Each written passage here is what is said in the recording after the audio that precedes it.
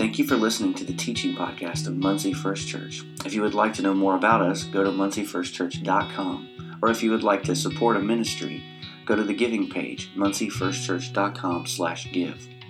Well, let's jump into the teaching from this last week.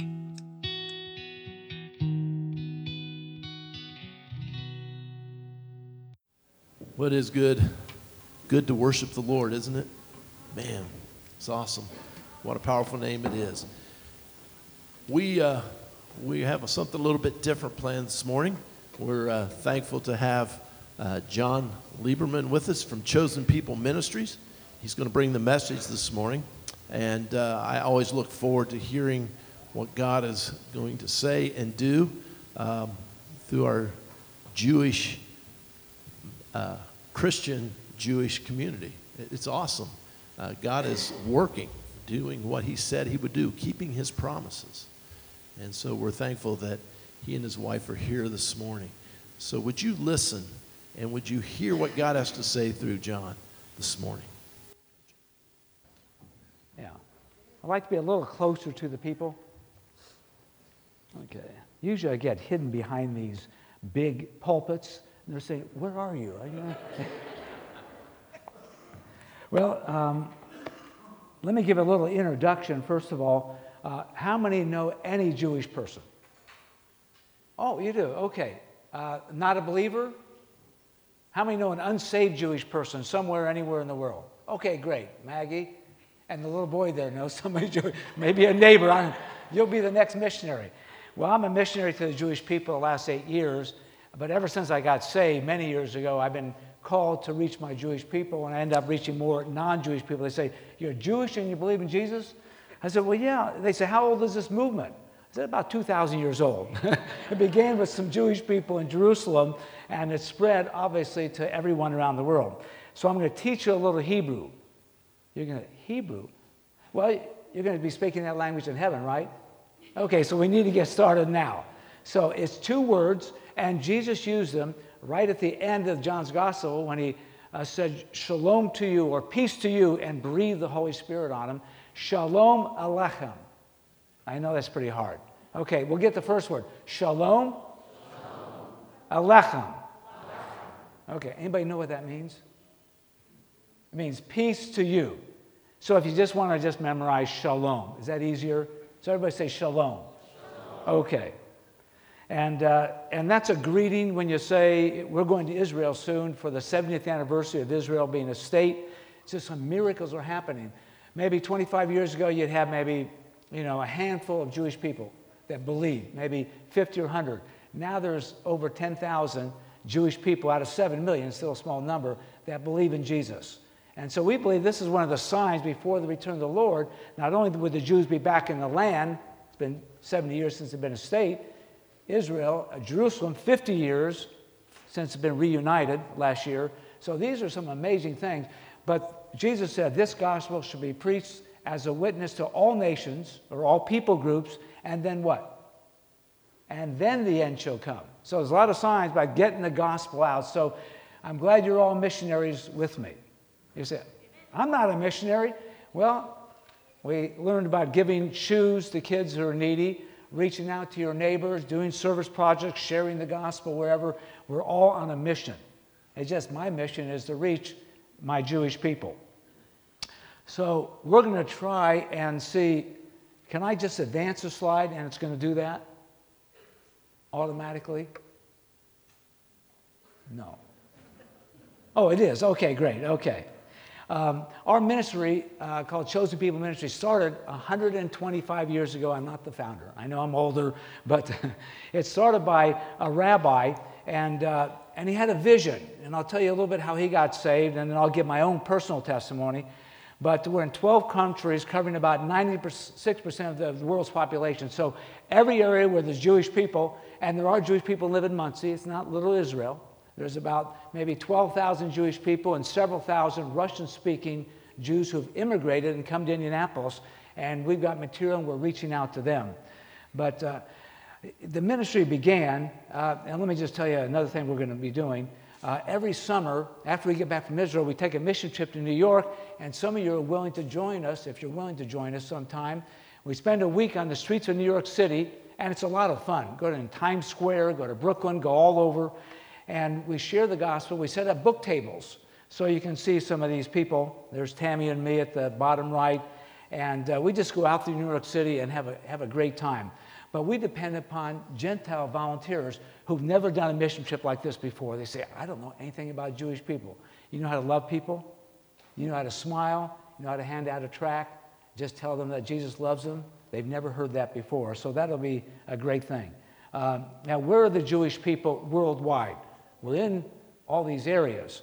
Well, about 85% of the Jewish people live in the United States and Israel. And in New York alone, we've got 3 million Jewish people.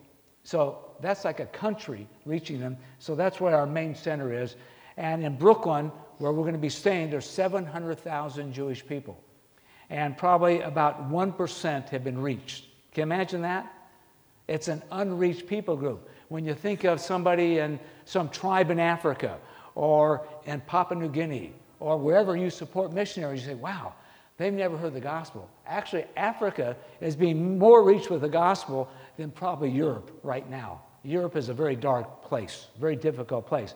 But in Israel, it's not against the law to preach the gospel. People say, isn't it against the law to evangelize children? It is, because they're very protective of the children. But you can share the gospel with adults. They may not like it. You may get some persecution. But there is freedom to share. But still only about 1% are reached. So we're trying to reach the Jewish people wherever they are. Well, anyway, let me tell you about the rabbi's story. You know, how many ministries do you know? This church is how many, 100 years old? Something like that? And you've got a new building, and a lot of churches, especially in the city, they get old, people get older, and they retire out and it ends. But I think there's life here. Do you sense that life here this morning? I think God wants to do great things here in First Church of the Nazarene in Muncie here, reaching not only just Muncie, but around. But anyway, this rabbi had some tragedy as a kid. When he was 7 years old, both his parents died. So there he was, an orphan with his sister, and he cried out to God in a very religious family. You wonder, gee, why do bad things seem to happen to good people? Religious people have accidents, things that happen. How many people dedicated to the Lord? And they weren't believers, but they were really dedicated to serve God the best the way they knew. And eventually he became a pretty famous rabbi in his town in Hungary. Wasn't Europe back then, but it was a lot of political upheaval. Jewish people were forced into ghettos. And in the ghettos, they were confined, sometimes walled off. There was a lot of anti-Semitism. Jews were persecuted, denied jobs. Sometimes they were beat up, synagogues burned down. And so Jews lived in total isolation from Christians. So how was this man ever going to find the Messiah? Well, after he got married, within a year, his father-in-law died. He cried out to God again, and someone told him that the answer is the Messiah. Now, that might have been a believer. It was a Jewish man who told him that. And there was this belief that somewhere in the world the Messiah might be living. And this man said, why don't you go to America and find the Messiah? So, isn't that something? He's coming to America to find the Messiah. Well, a lot of people are trying to find new life and find the Messiah. So what happened was he left his 4 children and his wife and said, I'll come back for you. And he had been reading in Daniel. Anybody know Daniel's prophecy? It says that the Messiah is going to be cut off and died. Read that, Daniel 9, verses 24 and following. And then it says that the people of the prince, meaning in that time it would be the Romans, that would come, would destroy the city, destroy the temple, and then the Messiah had to come before that time. Well, that happened in 70 AD. The Messiah came, Jesus came, what, about 30 AD, 33 AD, died. You know, nobody knows exactly. They're trying to figure it out. But it was before the temple was destroyed. And this rabbi said, you know what? The rabbis have been wrong. My writings have been wrong. The Messiah, I wonder if he came and we missed him. But anyway, he comes to Messiah. He's on the Lower East Side of New York City. And I'll explain this picture. This is in the late 1800s. And is walking by a storefront church, and it was actually a pretty big-sized church, about 600-800 people in, and he sees a meeting written in Hebrew that says, meeting for the Jews. So he just arrived in New York City. He thought, that's for me. He was dressed in his black garb, beard, walks in, and he's amazed. He sees Jewish people, but he sees them seated together. You know, men and women in a very Orthodox synagogue sit separately. The men would be on one side and the women on the other, and there'd be a big curtain so you wouldn't get distracted. Okay, that's not a bad idea, but, you know, most people today are, I want to worship next to my wife or with my family and so on. So, but he was amazed, and the man didn't have a yarmulke on. He was a Jewish preacher. Well, he went and talked to the preacher, and the preacher gave him a New Testament. He read it for the very first time, and he accepted Jesus as Messiah. That was 125 years ago. Well, actually about 124 years ago, the mission started. So 126 years ago, he actually accepted Jesus. He personally led 1,000 Jewish people to the Lord, which is amazing. And his son took over and took it around the world. Now, you see that arrow back there? That's an actual tenement that still exists today. And when we take our cultural tour in New York City with the volunteers, we always go to this walk-up tenement housing, 3 stories, and they tell about the actual families who live there. It's sort of amazing. You feel like you walk back in time. And this is what New York City looked like, just teeming with people all over. And my grandfather came there, the Liebermans, about the same time. And I always wonder if he ever heard the gospel, because no one in my family has become a believer. No aunts, uncles, cousins. I have a brother and sister. But Tammy did pray with my mom hours before she passed away, and she nodded that she wanted Jesus. When always you say, no, I'm happy for you, I don't want this. So never give up on somebody, because my Jewish mom, who didn't believe in life after death, didn't believe in God, accepted the Lord. But nobody else in my family did, my dad, and it's sort of sad. But anyway, let me tell you what it's like to be a Reformed Jew and go to a transformed Jew. Anybody understand anything about the denominations? Reformed, we know what Reformed school is. When you get in trouble, you get sent away to a place and they take care of you. But before I get right into that, I wanted to mention a couple things. I've got a brochure there that tells about our ministry, so I don't have to take too much time on how I got involved with the ministry, my wife and I, our children, grandchildren. And then I've got a famous DVD, famous person, and it's free. And you can have that. It's called Chutzpah.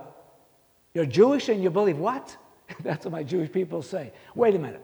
You're Jewish, you grew up in a Jewish home, and you believe that Jesus, the Jesus of the Gentiles, is our Jewish Messiah? How can that be? Anyway, it's my testimony. But it's free for you. I've got in the back called Chutzpah, which is another Hebrew word which means nerve. Have you ever said to somebody, you got a lot of nerve? I can't believe you said that. You know? So it's nerve, it's gall. It's like you can't believe that someone would actually do that. And so that's the shock when they have a knowledge that I became a believer. And we have some, you want to hand those out? Okay. Tammy's going to hand out. A lot of people like to keep updated on what we're doing in Jewish ministry. We'll be in Israel, we're going to be in New York, and it's exciting things in evangelism.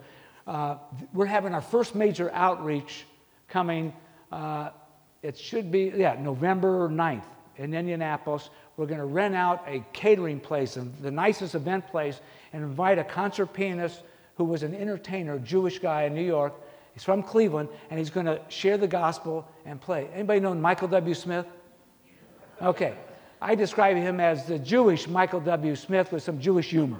So he entertains, he shares his testimony. He's a great, fantastic, Marty Goetz, G-O-E-T-Z. You can find that at martygoetz.com. Anyway, let me tell you a little bit about the Jewish people, because you might say, gee, if I don't know them, I don't know what they believe. Tammy, growing up in Fort Wayne, said, I thought all Jewish people believe in God. Well, I know many Jewish people, 1 out of 5 claim there is no religion. Can you imagine that? They grew up Jewish and they go, I'm nothing. You heard of the nuns today?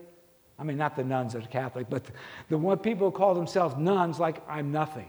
You're really nothing? I bet if you talk to them, you'd find out something that they believe, which is some crazy beliefs. 2 out of 3 don't have to believe in God to be Jewish. You would think being Jewish has to do with God. And then 6 out of 10 intermarry. It used to be that Jews, if you intermarried, you were kicked out of the family.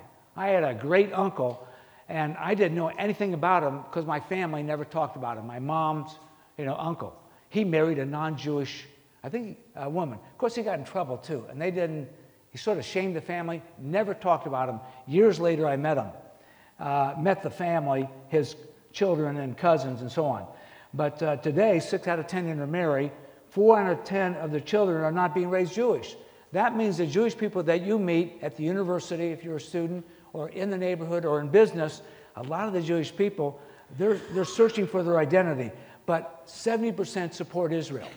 So if you want to reach out to Jewish people, you say, oh, I'm against Israel, I'm against what they're doing, then you've lost your witness to them, because even though they're not religious, they believe in Israel. Now, what can you believe today and still be Jewish? You ever heard of the Boo Jew or the Jew Boo? It's a Jewish guy who's a Buddhist, which is basically being an atheist. You believe in nothing, almost. So I say boo-hoo because they don't really have much of a belief. You can be atheist and be Jewish. You can be very liberal. You can be very religious. But what happens when you're the Jew for Jesus?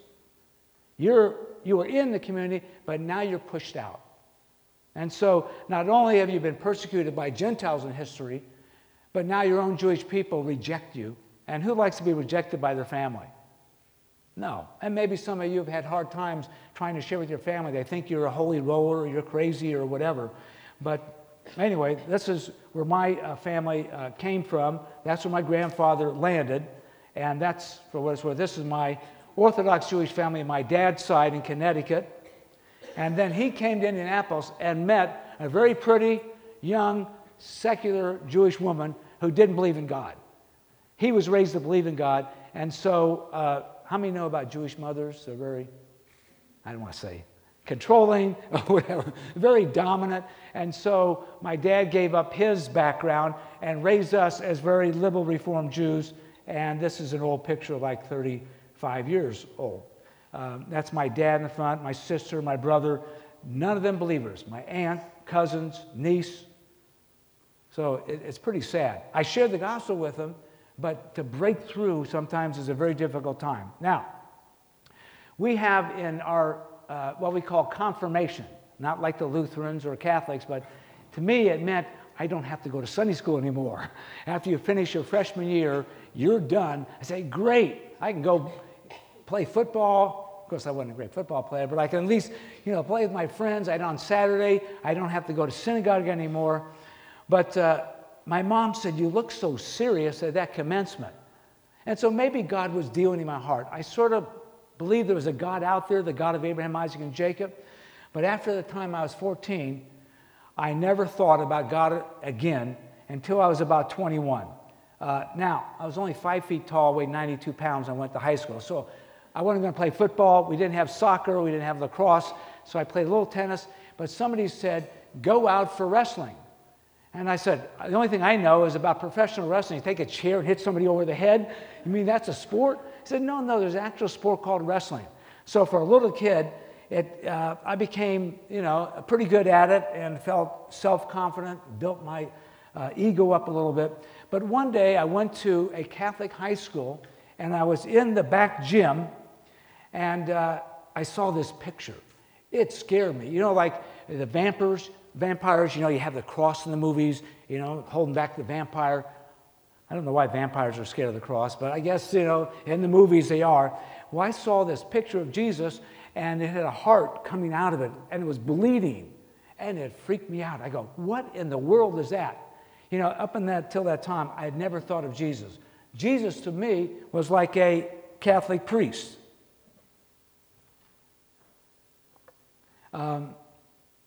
I thought Christians worship three gods. I didn't really think much about it, but as I got older and I began to think, well, Christians believe Jesus is God, but we believe in the invisible, living God of Abraham, Isaac, and Jacob. Of course, I didn't really believe he existed, but we're supposed to believe in this God that's eternal, but he has no form. And here Gentiles believe in a Jesus who's a God. Now, how could that be? Again, I thought Jesus was a Catholic priest and not my Jewish rabbi. Now I know as I read the gospel, what do they say about Jesus? Rabbi, Rabboni, which means teacher. He was a Jewish rabbi. You know, Christmas should be a Jewish holiday. You say, wait a minute, how can Christmas be a Jewish holiday? Well, let's think this through. It's the birth of a Jew named Jesus, right? Took place in a town called Bethlehem, house of bread. That's what it literally means, Bethlehem. The story is told by 3 Jewish men, and Luke being non-Jewish, historian. It happened in Israel, and he claimed to be the Jewish Messiah. So it sounds pretty Jewish to me, right? I can't convince my Jewish people that Christmas is a Jewish holiday.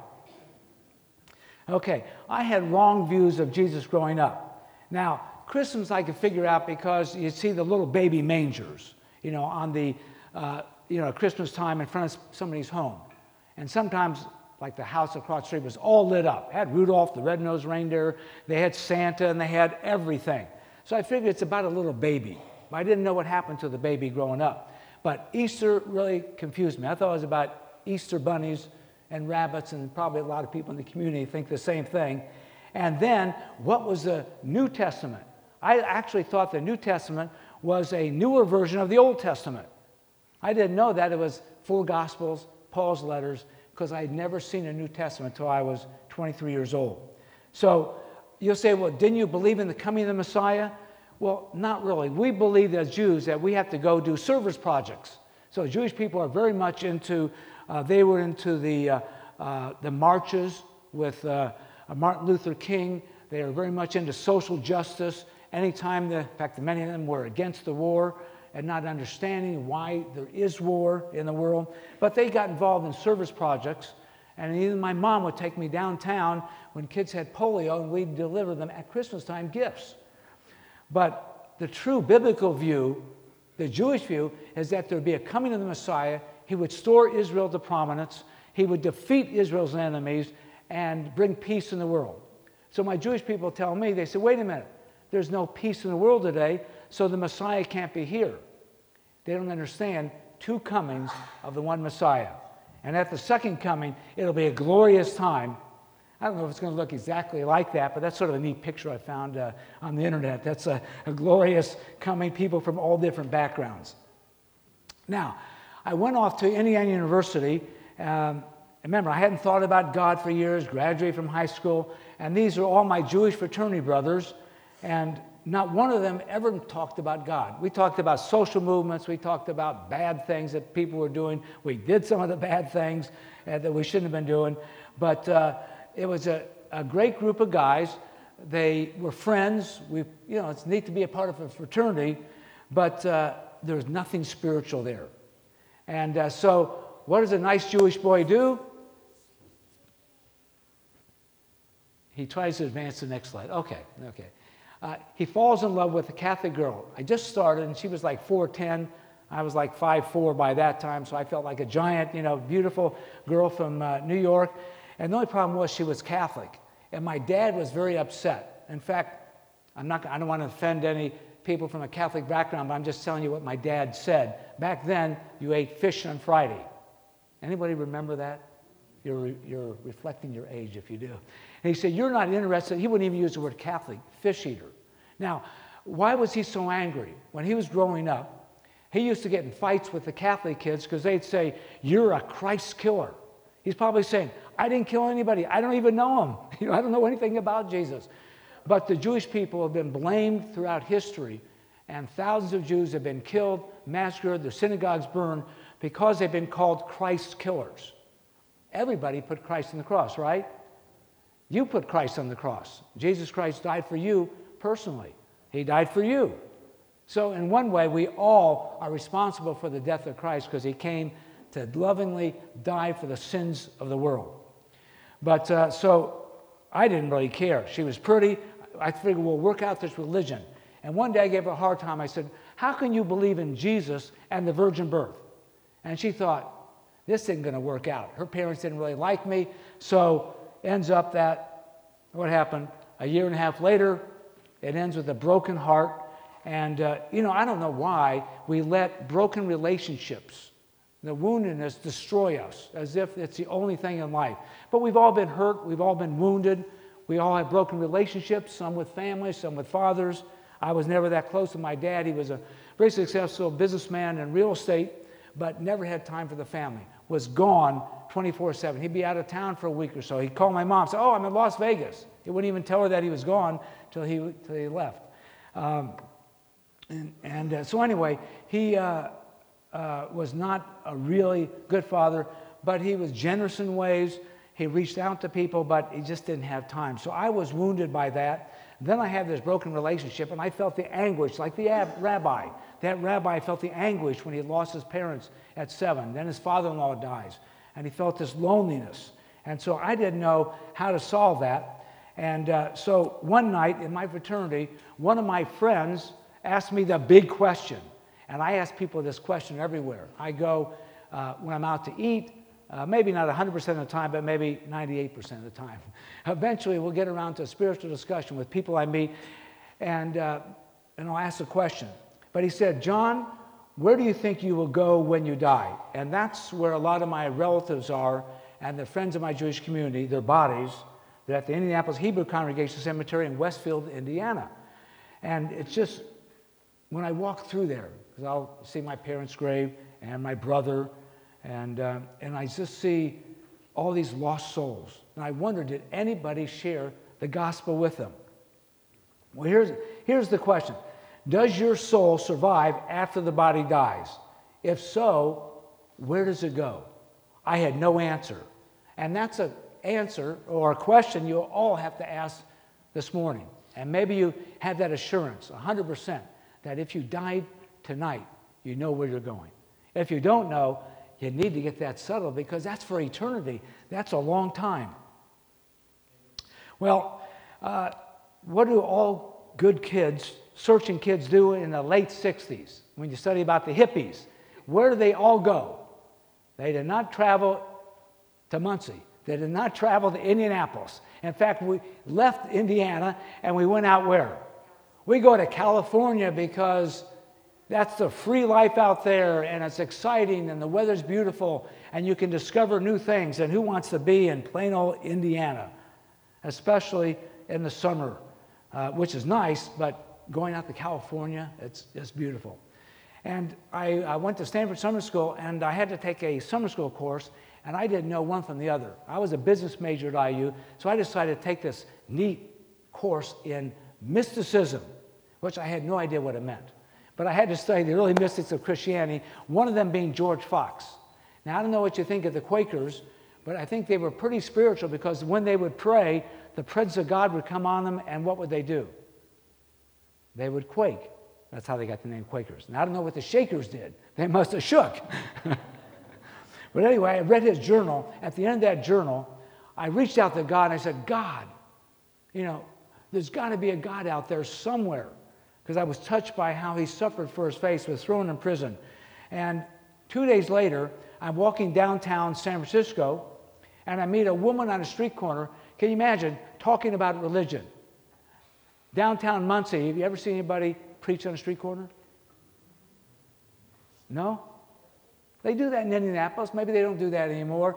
But there are people who go out and share the gospel, and sometimes they're a little bit obnoxious, and sometimes they're sharing the truth in a gentle way. But I thought it was weird. A lady on a street corner talking about religion. I'd never heard that before.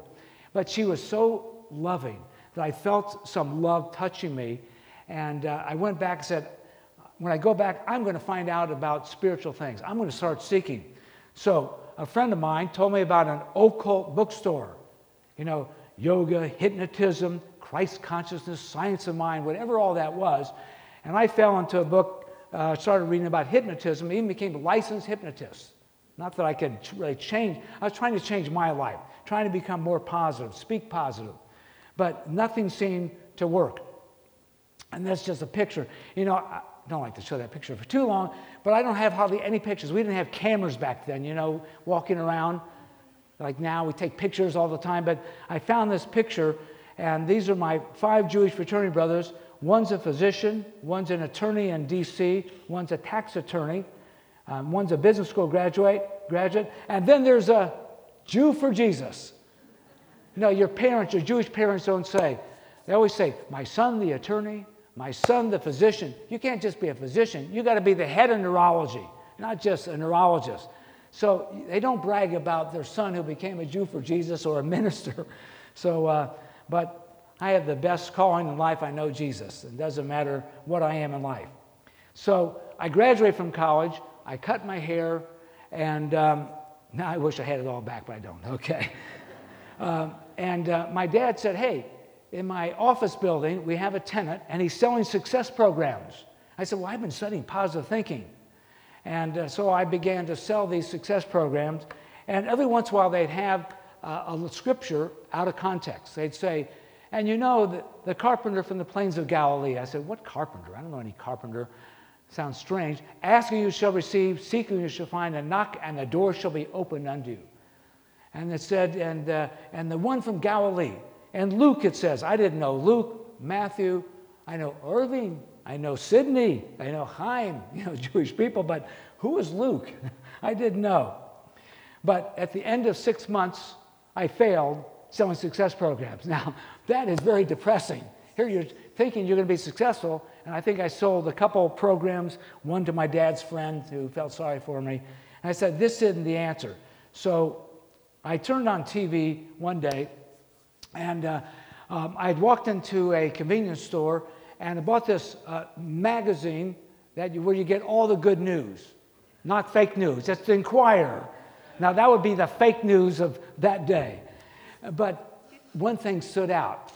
Billy Graham, who I'd never heard of, said, the end of the world is coming.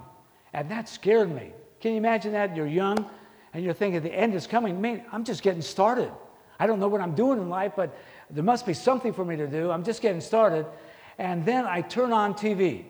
And again, I date myself. Remember TVs where you actually had to get up from your comfortable chair and turn the channel? Can you believe that? How much work that is? Now we just flip to, 120 channels? And so one of the 4 channels, yes, we had 4 channels back then, landed, as I'm flipping, landed on Billy Graham. I get the altar call.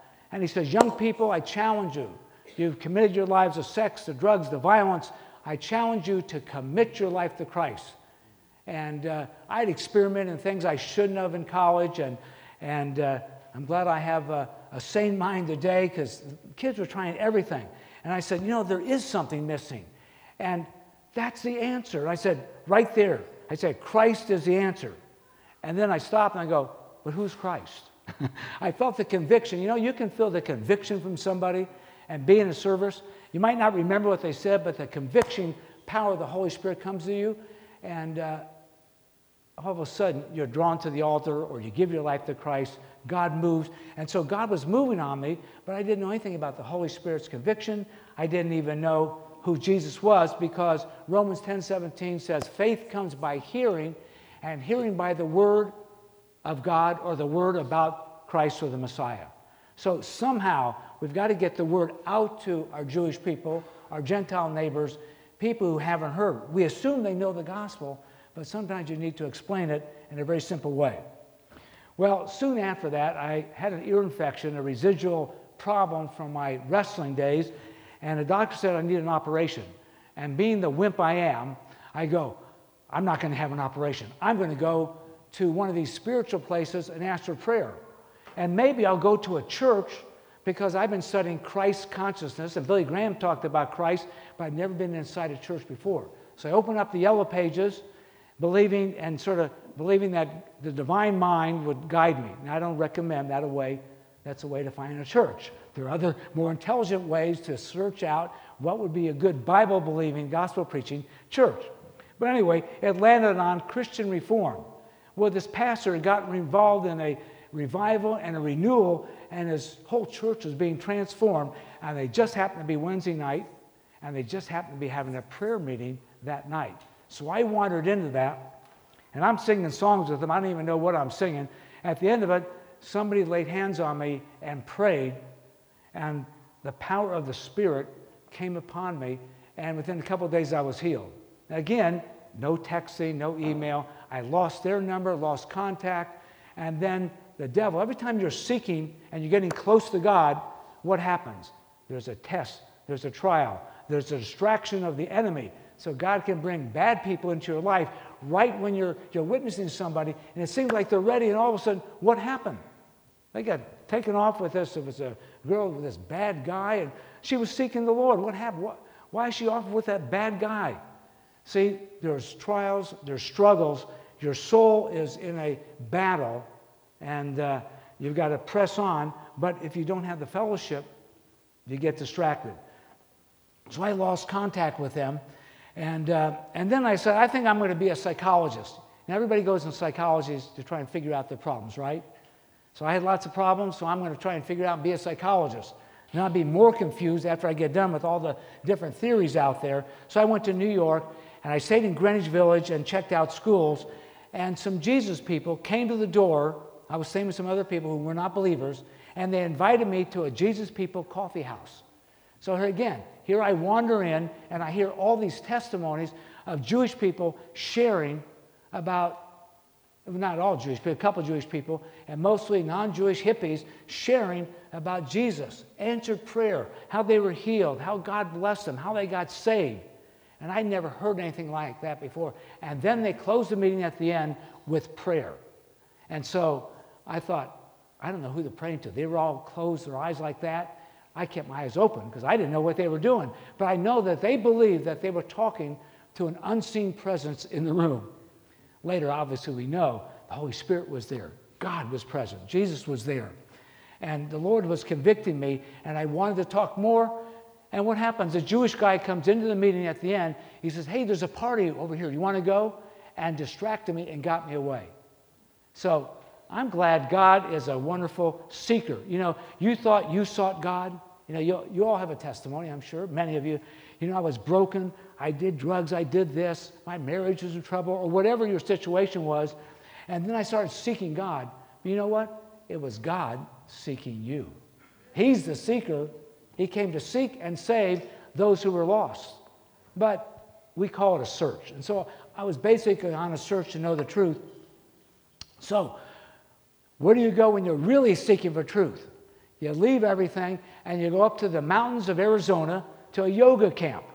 Well, after 2 weeks of eating this bland food, rice and veggies, I know some of you love rice, maybe there's some vegans here, but to me, it's just so dry and boring. And then trying to cross my legs like a pretzel for 2 weeks and listen to this guru who looks like he's going to die, some little thin guy from India. I said, this can't be the life. So I was disillusioned, thinking maybe there's no answer to life. So I left there, and I'm camping out in a lake in northern Arizona. And fortunately, God protected me because I was going to camp out. I didn't know anything about camping. I had a little lean-to. And I was going to go by the lake, and somebody said, oh, I'm glad you didn't go down there because there's a nest of rattlesnakes. So God even protected me. I went to another place, and while I'm walking around, I meet this minister, and I meet this young couple, and I said, what are you? Well, they said, what are you doing? And I said, I'm on a spiritual search. And they said, we're Jesus people. Now, if they said we're Christians, I probably would have been turned off because I'm Jewish. I don't want to become a Christian. And if they said I'm Baptist or Methodist, definitely if they said I was Catholic, no, I know how the Catholics have treated Jewish people. If I join them, they're not going to be happy with me. They won't want me.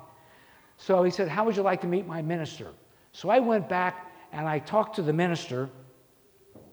And the first thing he said, I don't know why he said this, he said, have you been born again?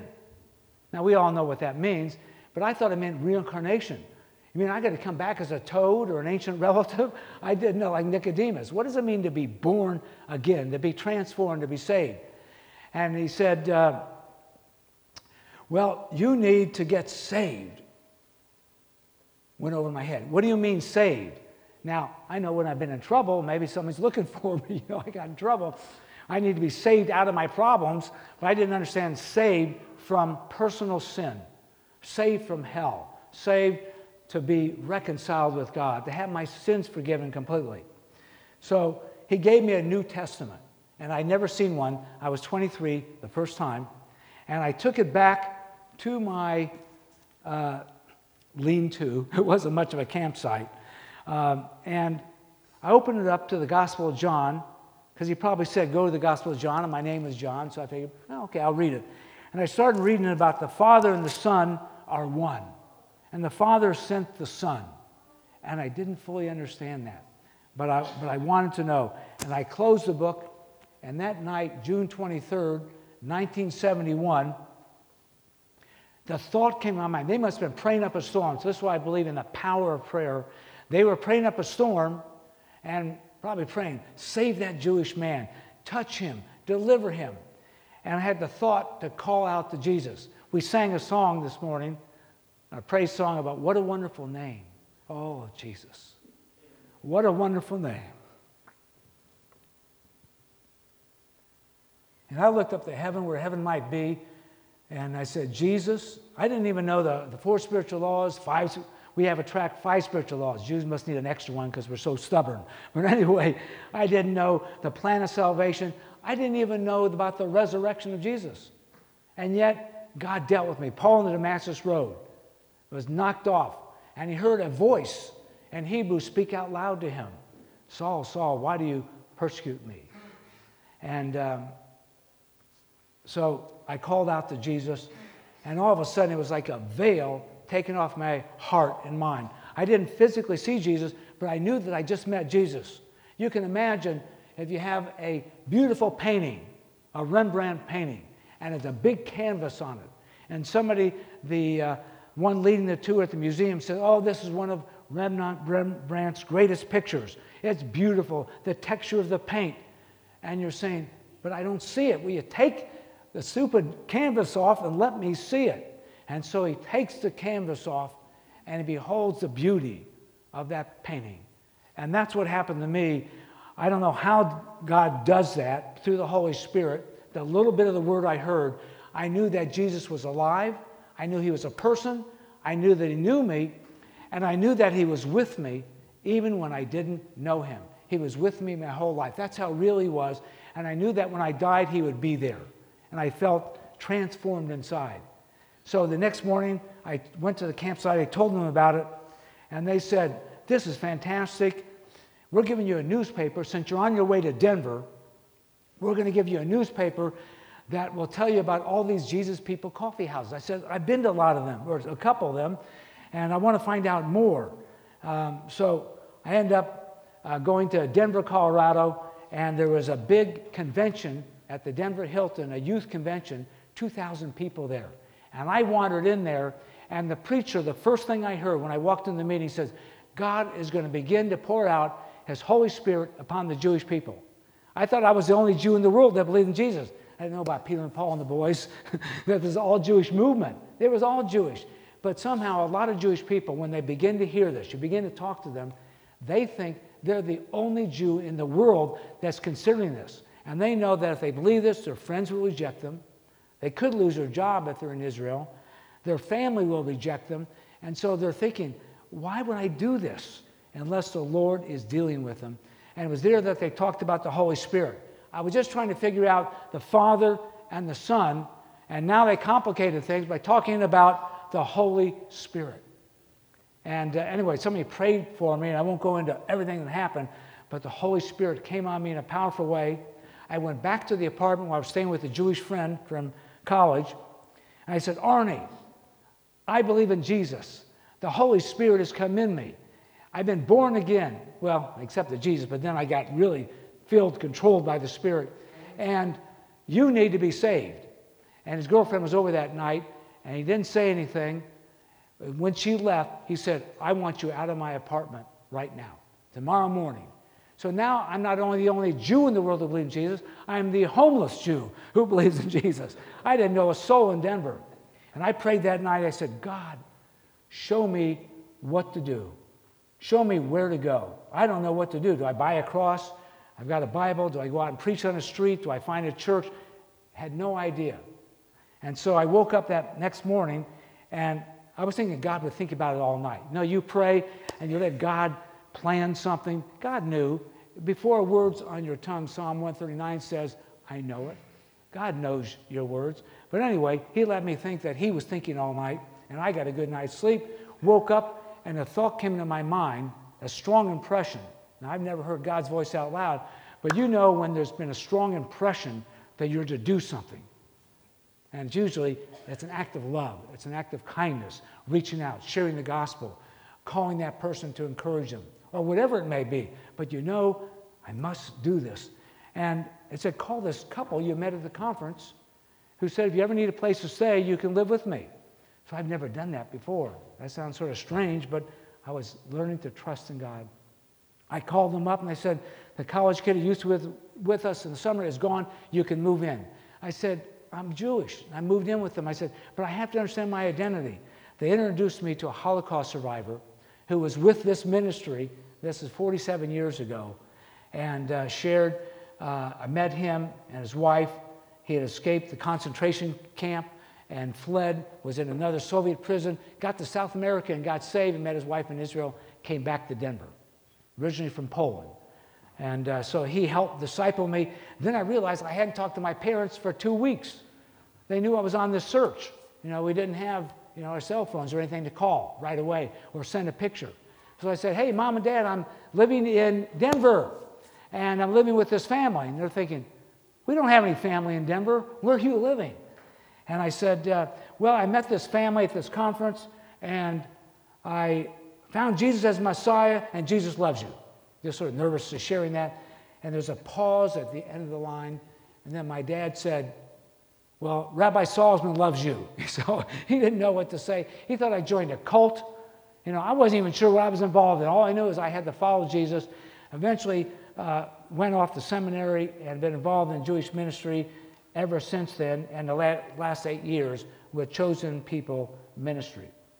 Well, anyway, that's my testimony. I've taken up a lot of time. What I'd like to do is maybe take how much time do we have for a couple questions? Till 2 o'clock? Okay, yeah. Pastor Mark said 2 o'clock. Okay, no. Anybody have a question about the Jewish people or, my testimony or what the family thought or how to reach Jewish people? No questions. You know everything about reaching Jewish people. Okay. So I'm going to release you to go into the Jewish community, and you can come with us to Israel or New York, and you'll be ready to share the gospel. Well, anyway, we're excited about going to Israel, and we'll be there July 3rd through the 15th, and it's going to be an exciting time. We have Jewish people from all around our ministry coming, and as well as 500 total people. So we're going to be leading one of the buses of 40 people, which means I'm in charge of making sure and babysitting that 40 people don't get lost and leave them at the Dead Sea. I got to get them back and do a little teaching, and we'll have an Israeli guide, and then we head off to New York. So basically, that's what our ministry's been doing, and I appreciate the time to share here this morning. And I don't think I have enough. Oh, yeah, got to have that picture. That was me, 1972. Actually, I look older than 23 because I got a beard. Where I found that sport coat, I don't know. That was the only sport coat I owned back then. And I'll leave you in closing with one question. And this question was actually asked me, and it's an important question because it has to do with the lost. Are the lost really lost? I mean, somebody who's never heard the gospel, a Hindu in India, somebody in a tribe in Africa, a Buddhist in Thailand, are they really lost? Because this has to do with the question of why missions. And I went to visit a rabbi in Chicago, and I told him, look, I'm a Messianic Jew. I'm not here to preach. I just want to visit your congregation to see what it's like. He got out of the desk, came out in front of me, stared me in the face. I thought he was going to hit me. Came within a foot of my face and said, this is exactly what he said. Are you trying to tell me that of Adolf Eichmann, right before he was hanged, and he was one of the worst henchmen of Hitler, responsible for orchestrating the shipping and the trains of 2 million Jewish people. He organized it. No, he would later say, I was just doing my job. Is that a cop-out? Just doing my job. I was a military person taking orders. But if he would have cried out, oh God, forgive me of all my sins, that he would have gone to heaven while the 6 million Jews would have all gone to hell. And he said, I want an answer. And if you answer yes, then I want you to get down on your knees and repent. I said, Rabbi, that's a good question. I'm going to get back with you. So I researched 5 of my professors, and they all gave me sort of different approach or an answer or a way of answering it. And I sent it to him. He never contacted me. So he wasn't really interested in the answer. I sent him something 15 years later, 20 years later, and then I said, I've done what I can to reach out to this rabbi. But we found out from the research, the president of this ministry found out that 250,000 Jewish people during the Holocaust became believers in Jesus. Now, maybe some of them converted because they were hid by Catholics or hidden in the convent and later went back to their Jewish families. But how could we not know about that till recently? Well, all the people that were involved in Jewish missions in Europe who were Jewish, guess what happened to them? They went to the concentration camps and they died.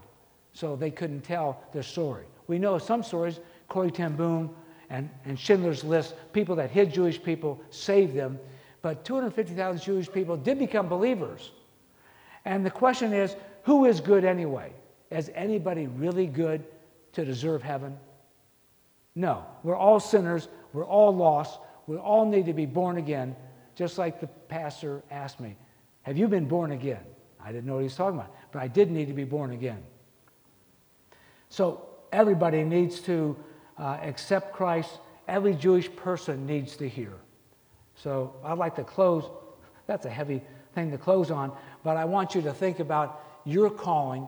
You're reaching out to unsaved people around you. You go, oh, Joe Johnson, he's so hardened, he's not going to believe. He would never be interested. He'd think I'm a holy roller if I try to preach or share the gospel. But is Joe Johnson lost? We need to share with him, and we need to share with the Jewish people. So thank you for listening to me this morning, sort of catching a vision for Jewish missions, and I'll close in prayer and turn back over to the pastor. Let's close. Let's pray. Heavenly Father, God of Abraham, Isaac, and Jacob, I thank you for the salvation. Paul said, I'm not ashamed of the gospel, but it's the power of God in salvation to everyone who believes for salvation, to the Jew first and also to the Gentile. May you stir our hearts for the lost sheep of the house of Israel. May we catch a burden for the people, Lord, who brought us the gospel, who brought us the Old Testament, who brought us the New Testament. And obviously, Lord, you came, took on a robe of flesh, walked among us as a Jewish Messiah, and died. And thousands of Jewish people believed in you. But Lord, only about 1% today. So I pray, Lord, that you put it on the heart of individual believers here to come to know you. And there might be somebody here this morning, and the majority, I'm sure, are believers here this morning. But if there's anybody here who's like me, seeking, has questions, does not have 100% assurance that if they died, that they would go immediately into the presence of God in heaven with their sins forgiven, I pray that you speak to them this morning and have them afterwards come up and talk to me or the pastor or somebody else, a friend who brought them, and make sure there's salvation today. Not leave here until they can answer that question. Are they going to heaven or not? So I pray all this in B'Shem Yeshua HaMashiach, in the name of Jesus the Messiah. Amen.